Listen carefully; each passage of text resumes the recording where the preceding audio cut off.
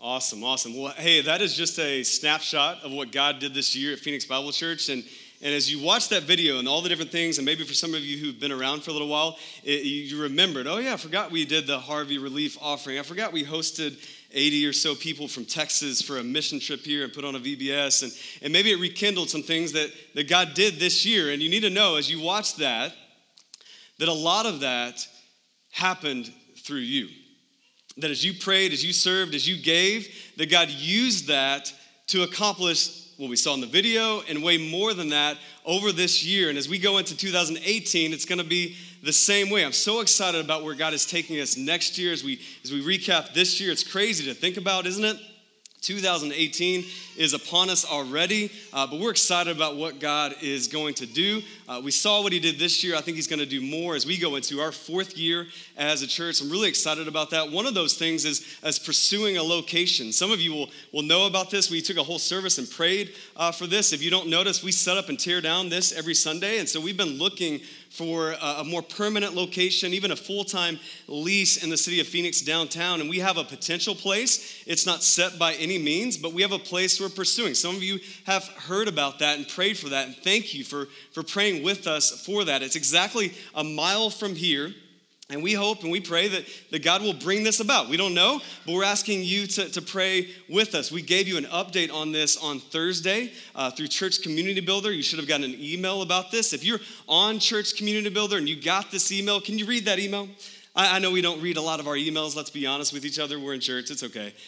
But read that email. I'd love for you to read that email. There's a prayer that I wrote, just my heart, our heart behind the idea of a location if it happens. And so we'd encourage you just to read that email. If you don't get our emails and you're thinking like, location, what are you talking about? What does this church even do? I don't know anything. You need to sign up for Church Community Builder so you can get our emails. And so if you are one of those people, go to the back, Connect Desk. Joe talked about it earlier. Sign up on the computer or the iPad. There's a simple form that says Church Community Builder. I think you have to give your name, email, and phone, and we'll sign you up there and keep you in the loop, all that God is doing as we end the year and as we go into the new year. And as we do that, it's a great time to give. As we go into the 2018 season and all that God's going to do, location, otherwise, areas we want to grow in ministry and add staff and just desires we have, all of that is fueled by resources. And particularly at the end of the year, it helps us plan and think, okay, can we do a location? Should we think about adding staff? And at the end of the year, as money comes in, it helps propel us into the next year. So I would encourage you to give generously as we close out the year. But more than that, I would encourage you to give because it's an act of worship. And you see, real quick, I just need to apologize for something. And we don't talk about this enough at Phoenix Bible Church. Some of you, I've talked to you recently, and you're like, why don't we talk about money more? And I'm like, you want to talk about that? Okay.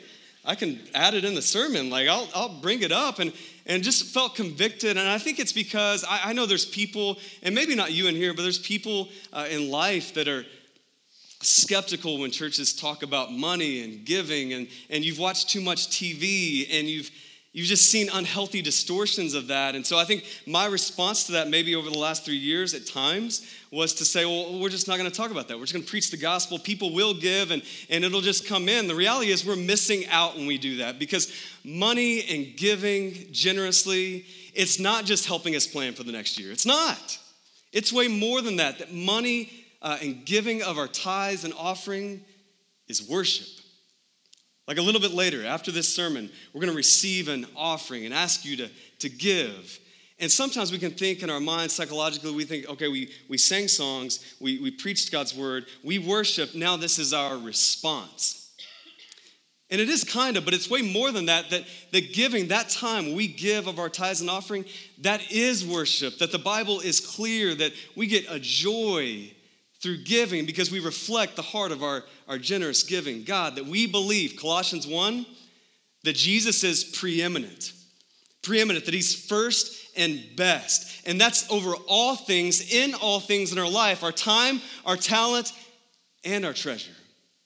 And what better time at the end of the year when our culture is going crazy in the consumerism, chaos, for us as Christians to reflect the heart of a generous God and show that Jesus is preeminent, not just with our time, not just with our talent, but with our treasure.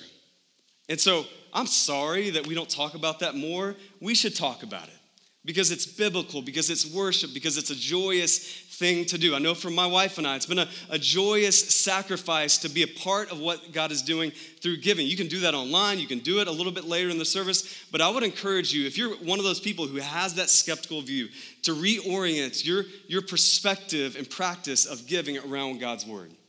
That it's worship. Not only does it fuel the mission, but it helps us see the mission and open up our eyes to a glorious God who is saving people, particularly in the city of Phoenix through Phoenix Bible Church. So, that's not the sermon. This is the sermon. Week 4 of Waiting on God. We're in our Advent series looking at God coming literally in the flesh and these people in Luke chapter 1 who are waiting on God to come. And the title of this sermon today is From Silence to Singing. Silence to Singing. When I was in college, I went to Romania on a mission trip. And to be honest, I shouldn't have been on that trip. I wasn't really walking closely with the Lord at that time. A friend of mine, his dad was a pastor, and he said, hey, this should be fun. You might meet a lady. Let's go on this mission trip. And I said, sold, right? That's all I need to know. Some of you, you've been there, right? And so I went on this mission trip to Romania, didn't really know my Bible that well, was really disconnected from the church and wasn't living rightly in my relationship with God. But I go to this country, Romania, and I'm mentoring these students who have no concept of God whatsoever, but they're really inquisitive. And so they would ask question after question after question, all kinds of things about God and the universe and how he relates to us personally, and does he do that in the Bible? And I didn't know anything. I'd grown up in church, but I never really studied my Bible. And so I had to go back to scripture every night. I remember it clearly in my cabin. I would go back and I would think, okay, we asked this question. And I would look in the table of contents and think maybe in the back of my Bible, maybe they have some topical stuff. And I would try to find the answer. And I would talk to other people and say, hey, can you help me with this? This guy's asking this. I want to bring back an answer with this. And every time I would come back and I would point this one particular guy named Bogdan to scripture.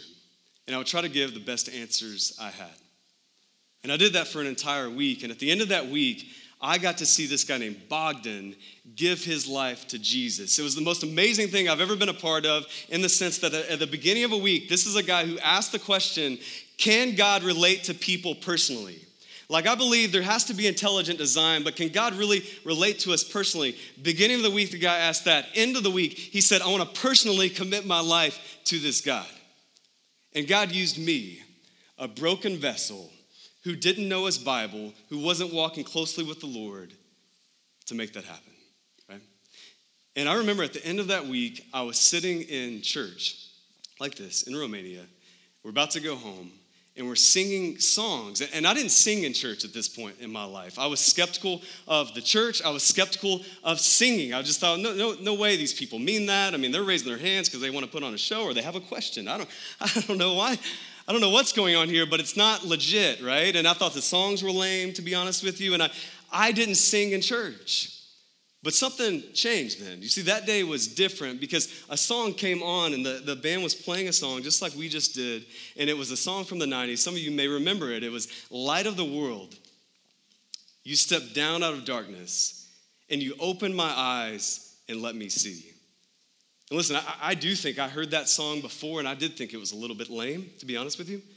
But that day, something weird happened. I began to sing. As I began to reflect on that week and on how God had worked in me and also through me, I began to reflect on this God who did. God, you did step out of light and you came into the darkness. You got messy with us. That you opened my eyes. I think you just opened my eyes. I think I can see now. And as the lyrics, the content of this song that I'd heard so many times and I thought it was skeptical and lame, I began to sing it out loudly. And I began to raise my hands. And salty residue began to form in my eyes and run down my face.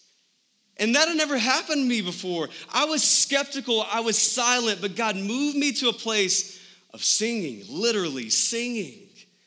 But not just singing that song. God began to move in my life in other ways, and I wanted to worship God because I'd seen God work in my life. I went from a place of silence to singing. Some of you have memories like that. They weren't on a mission trip. They were in a church. They were sitting around the Bible with some friends, maybe by yourself, meditating on scripture, maybe some apologetics, whatever the case was for you, maybe later in life, earlier in life. And you remember being silent, skeptical of this whole church thing and Jesus thing, and something changed. Something clicked for you. You saw God move in your life, in someone else's life, and you went from a place of silence and skepticism to singing.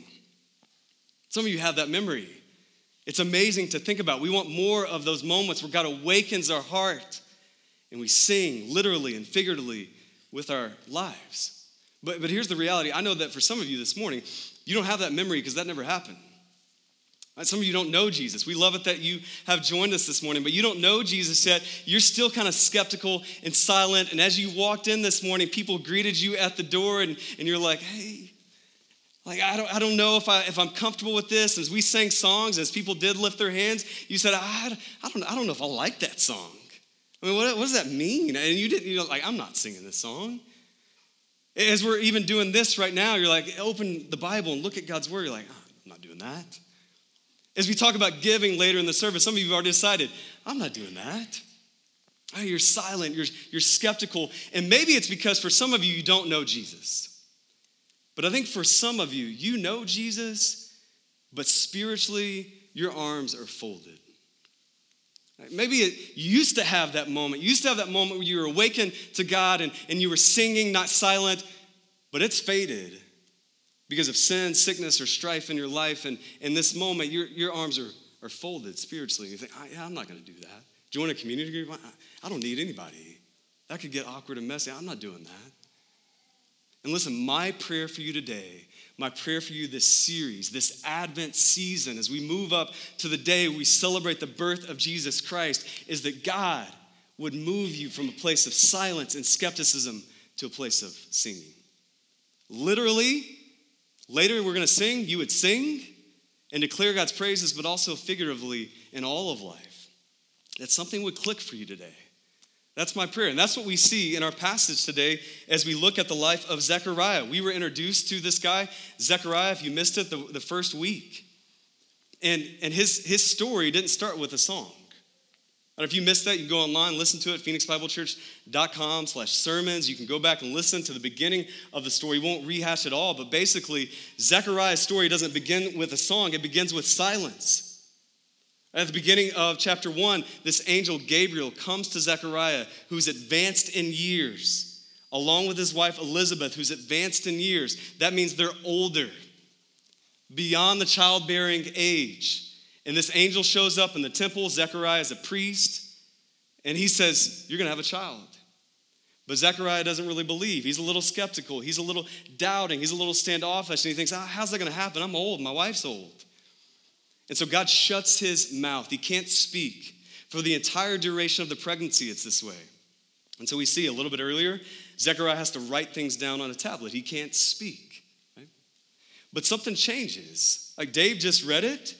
We see this amazing song, this hymn, that's proclaimed by Zechariah. And so how did Zechariah get from there at the beginning of chapter 1, silent, skeptical, to singing at the end of chapter 1?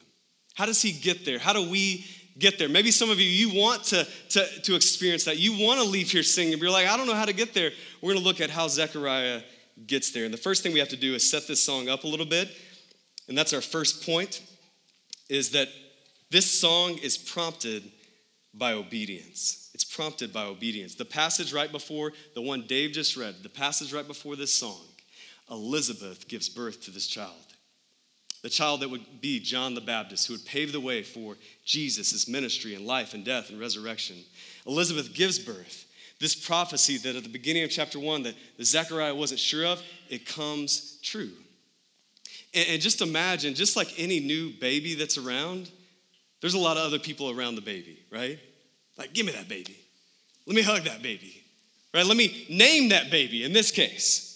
Because that's what was happening right before this passage is relatives and friends and neighbors are around this little baby, John the Baptist, and they're thinking, what would be a good name? Oh, you know what? You should name him Zechariah. He'll be a junior. It'll be great. Like, it's a family name. Carry it on. Pass it around.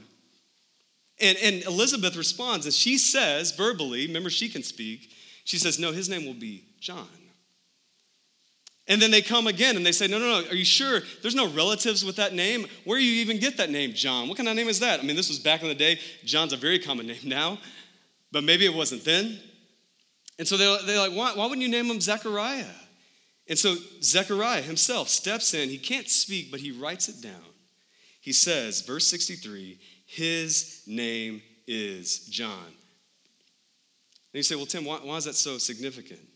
Well, you see at the beginning of chapter 1, when God speaks to this angel and says, you're going to have a child, it's not just any child.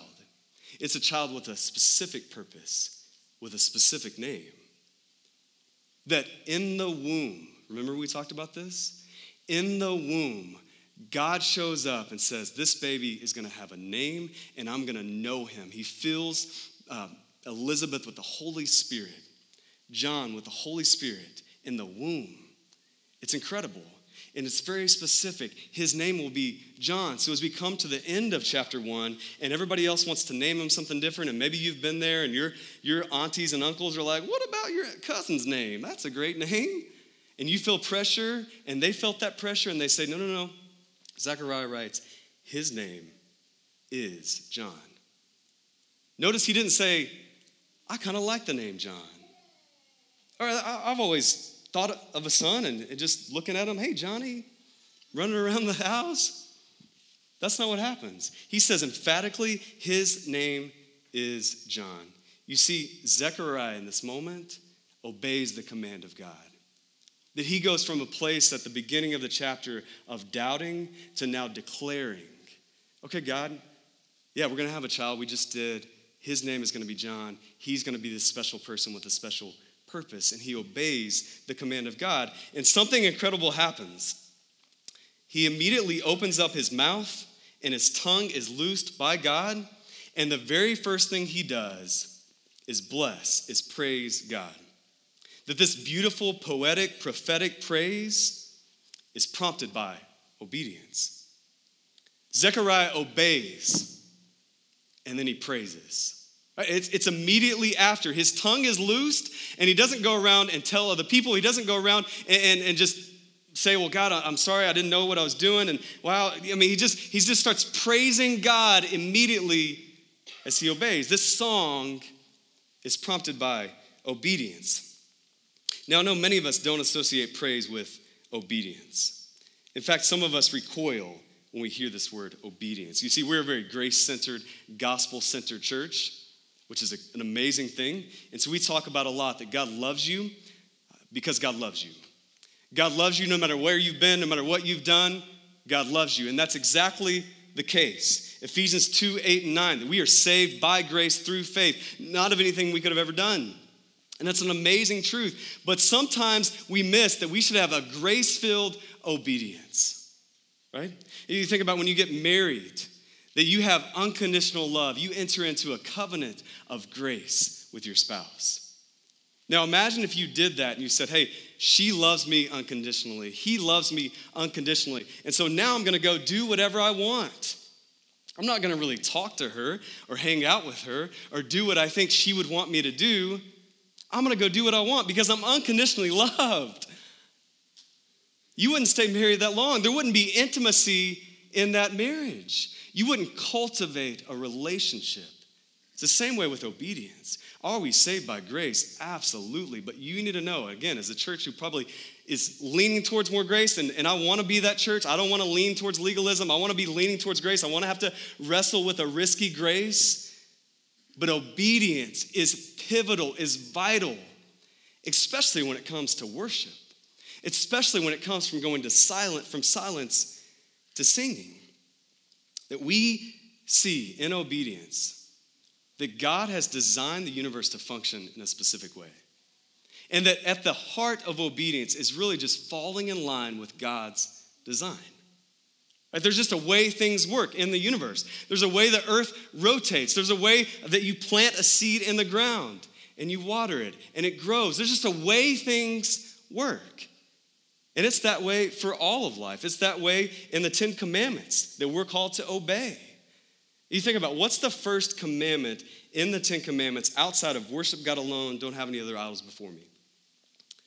The first commandment after that, remember the Sabbath.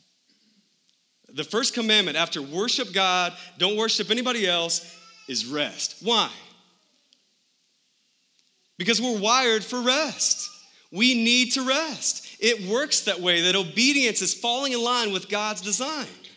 That it's that way relationally. Ephesians 5, men are called to love their wives, sacrificially leading them. Women are called to respect and build up their husbands. Why? Because God's some killjoy? No, because it works that way. Marriage works that way. It doesn't work other ways. It works this way. If you will love your wife as Christ has loved the church, taking initiative, giving of yourself. Men, it works that way. It's not perfect, but it works. That obedience is falling in line with God's design. Women, that if you will respect and build up and encourage and love your husband, it's not perfect, but it works because you're falling in line with God's design. That's obedience. And so it's not that God is this killjoy or the strict legalistic judge who's checking boxes and thinking like, did you just cuss? No heaven for you? Hey, what's that in your hand? Are you drinking something? Take that out. That's not the picture we should have of obedience, but it's the picture many of us have, isn't it? And so as we look at Zechariah's song, we can't miss the fact that this praise is prompted by obedience. They're directly linked. That the more you obey God, the more you fall in line with God's design, you begin to worship him because you see it played out in your life. That's what happens for Zechariah. You see, too many of us believe the lie that if you really want to enjoy life, you need to run from the author of life. If you really want to enjoy life, you need to run from the author of life. You need to take the wheel yourself. Don't let Jesus take it. You drive. You do you.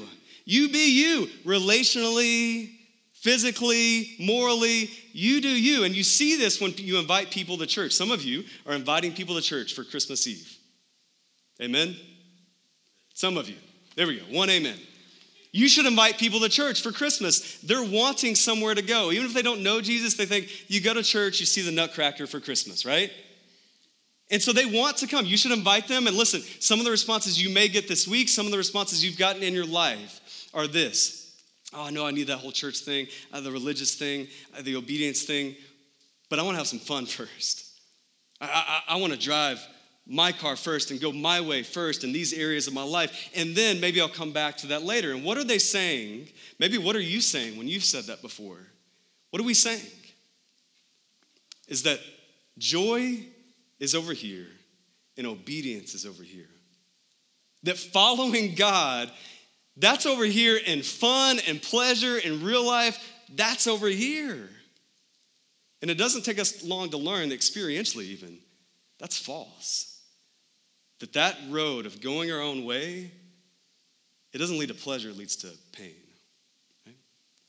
But that's what we think, is it's a disconnect. And what we see in Zechariah, there's no disconnect. This praise, this glorious hymn, is a response of obedience to God. They're intertwined. This hymn has been called in ancient history and church history the Benedictus. It's Latin for the word blessed. That's how Zechariah starts off this song.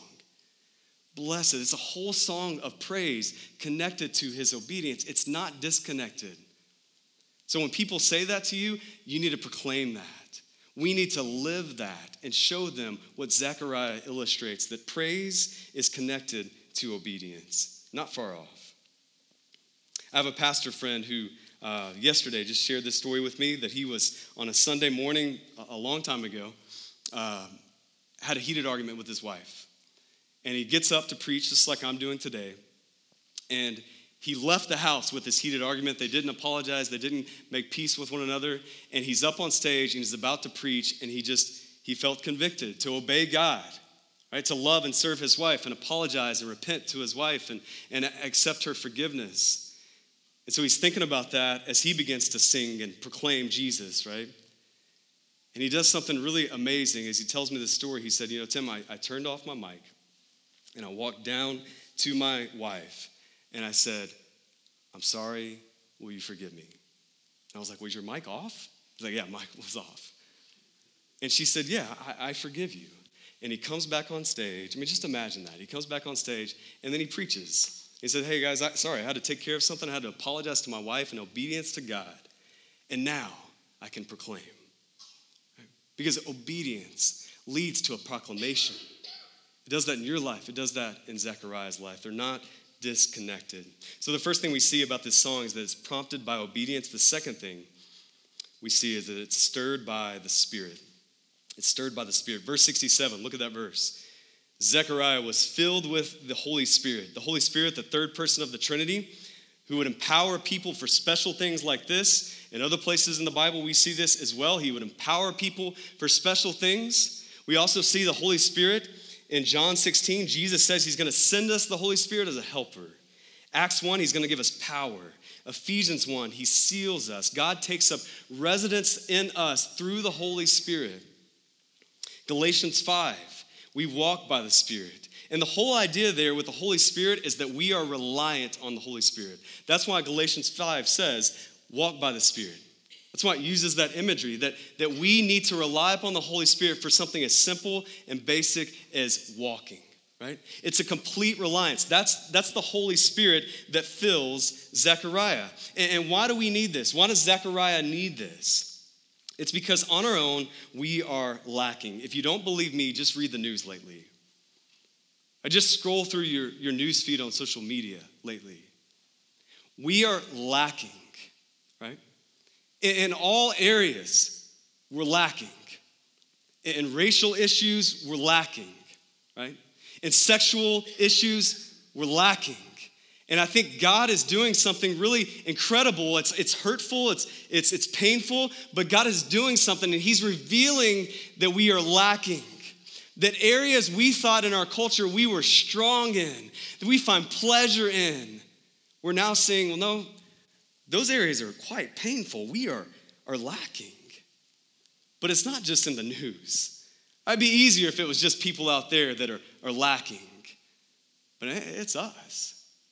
I mean, just try for this week. Take an hour, take a day, and journal your thoughts. Just write down exactly what you think. That's scary, isn't it? Some of you are like, nope, not doing that. Why? Because we're lacking in our flesh. We're weak, we're broken. Like the system that we are relying upon, the self we are relying upon, it's lacking. I mean, just go work in the nursery. Amen? I mean, those kids are so sweet, but they're so sinful. And if you can't say amen to that, you don't have kids and you haven't worked in the nursery, and go sign up today. Right? They're sweet, but they're so sinful. Like just the other day, my 2-year-old daughter sitting in the back seat, and she wants a lollipop. And she's sitting next to my 8-year-old daughter. And we say, no, you can't have the lollipop. We've got to eat dinner first. And my little 2-year-old kicks my 8-year-old in the face.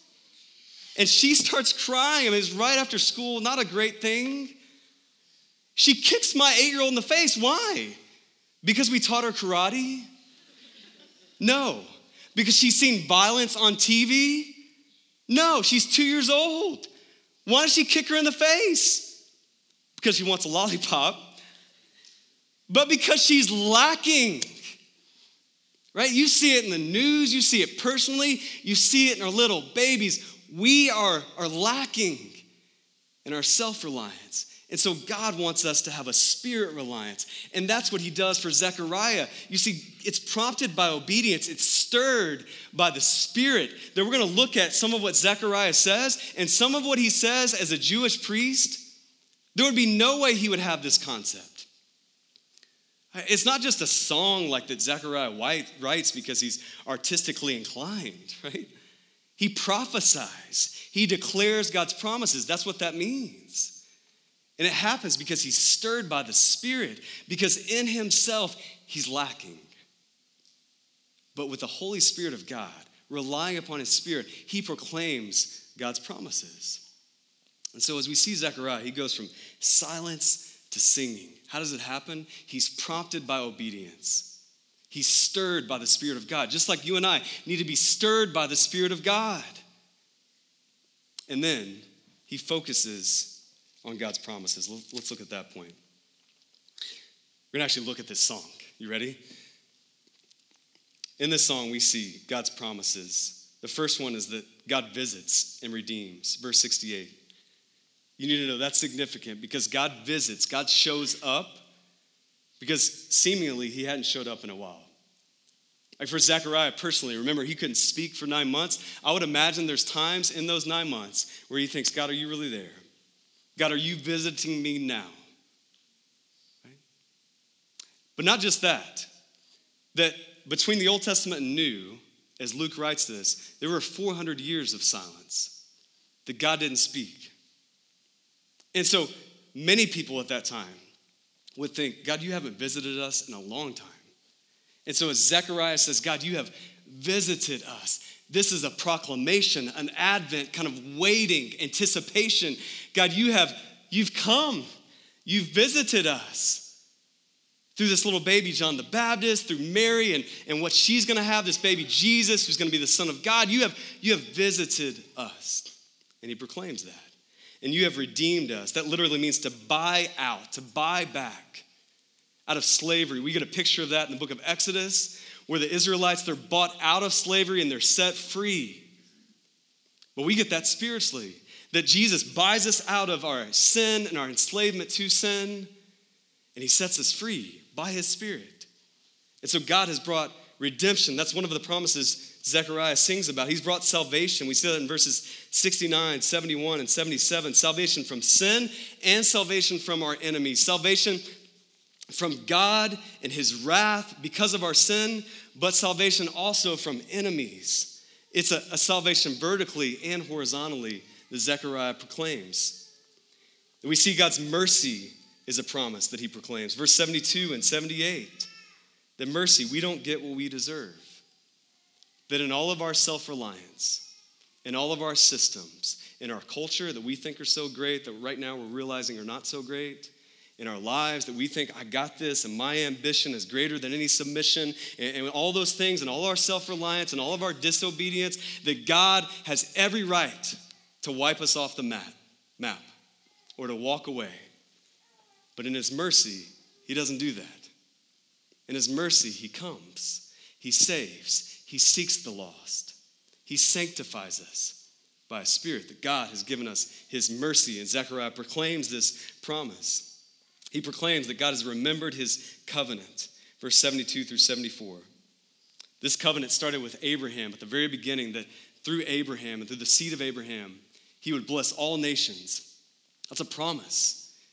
And Zechariah, all these years later, all these centuries later, is reflecting on that promise. God, you are a covenant-keeping God. You are going to bless the nations.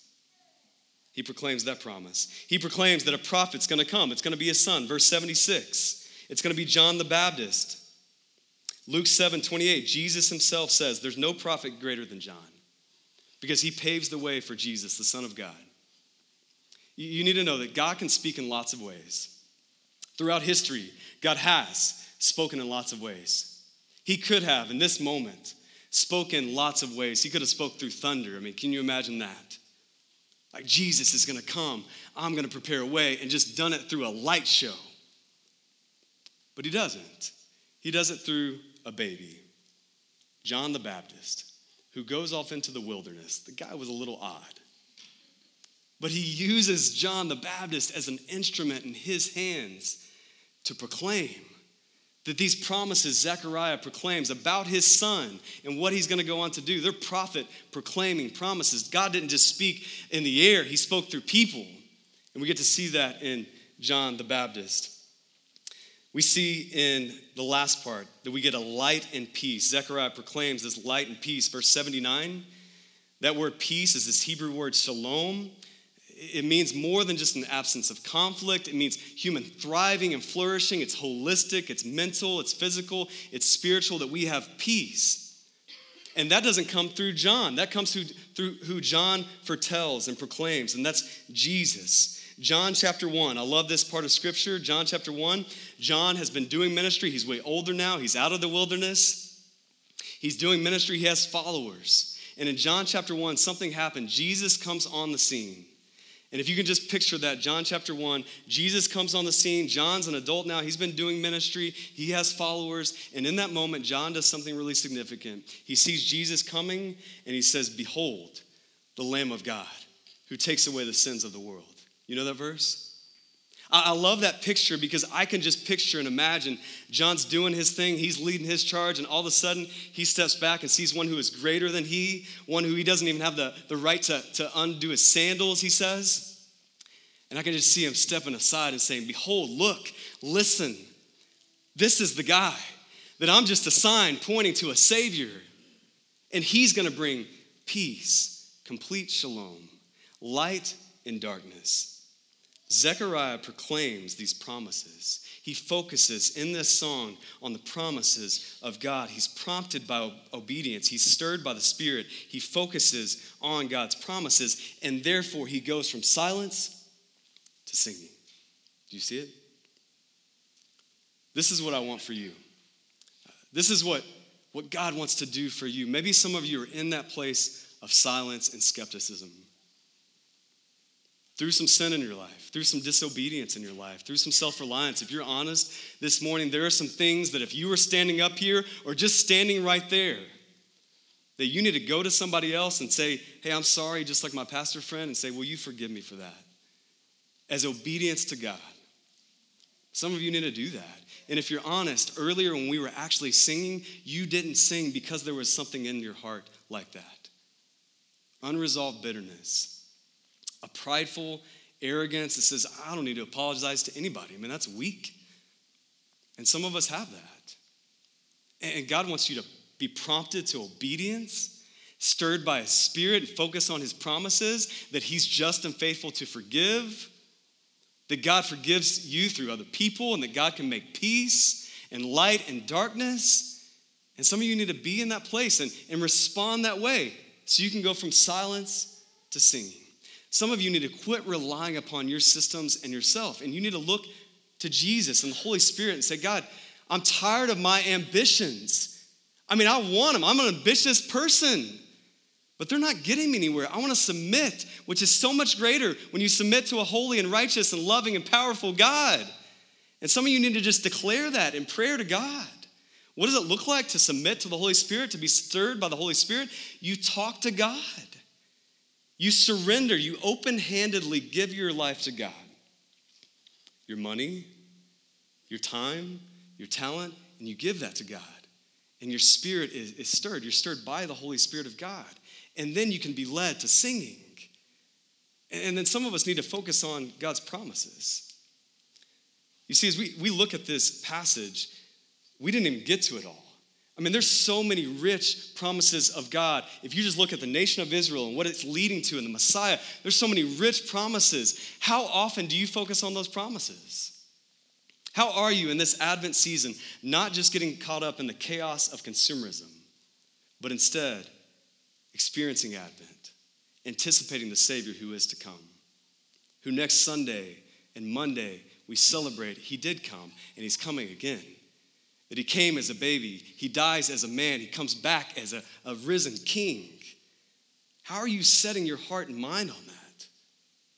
I know you got parties, and we have them too. I know you got shopping, and I still got shopping to do. But how are you intentionally cultivating this intimacy as you focus on God's promises? That's my last question I want to ask you.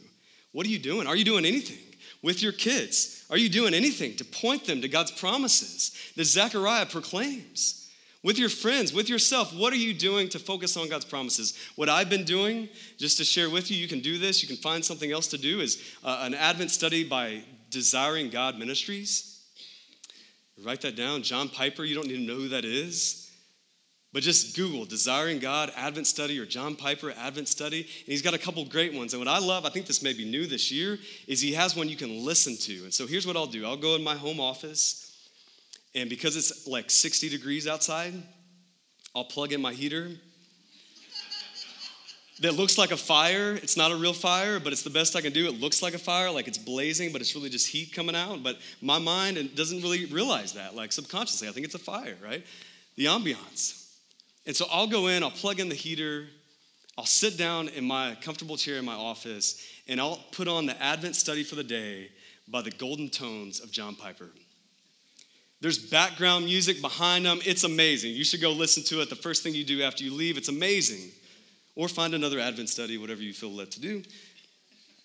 I prefer that one. And I sit down, I got the fire blazing. I mean, just picture it, fire blazing. I got my coffee in my hand, and I'm listening to the Golden Tones of John Piper proclaim the promises of God and the coming of our Savior. And as I think about the shopping and my kids and the craziness and the chaos and my own sin and sickness and strife, I begin to confess and I begin to look at God's promises and trust in Him. In the areas of my life where I didn't want to obey, I began to think, man, I need to reorient my life and obey in those areas. How are you doing that? It's not going to be perfect. It's not going to happen in a day. But God wants to move you from a place of silence and skepticism to singing. He does that as we are less self-reliant, more spirit-reliant, more obedient, and as we focus on God's promises. What are you doing to cultivate that in this Advent season? Man, I want us as a church, collectively, in a moment here, I want us to sing. I want us to sing literally because we have gone from a place of silence to singing. You should have, by now, in this moment, a little bit, gone from a place of silence to singing. You just heard the promises of God. The Holy Spirit is in this place, and He wants us to walk in obedience and sing to Him. And as we worship through giving, through communion, and through singing, I want that to start for you today. And I want it to continue and overflow and seep out of this place as you invite people to come with you on Christmas Eve, as you walk in confidence, as you listen to an Advent study, as you do that with your kids and your friends, that you would proclaim God's promises just like Zechariah did, that you would sing, and some people could look at you and say, how did you go from a place of silence to singing? You used to not even like songs. You used to talk about them like they were lame, but now you're singing them. And not only that, you're giving generously and you're talking to other people about Jesus. You're loving your spouse. What happened? And you can say, man, I started walking in obedience. I was prompted by that. I was stirred by the Spirit of God. And I've seen His promises. I'm looking at them every day, and they're culminating in this worship and this praise and this singing. Man, I would love to see that happen for you personally, for your family, and for our church in this Christmas season. Let's pray for that. Father in heaven, I thank You for the Christmas season. I thank You for the example of Zechariah, to see his life, that we get the opportunity to see how he went from silence to singing. And God, we want the same thing this morning. God, we want to sing and declare Your praises and Your promises that are to us. We know way more than Zechariah did. He didn't even know Jesus yet, and yet he's singing about Him passionately. We know the whole story. We know that Jesus didn't just stay a baby. He died as a man. He rose again as king.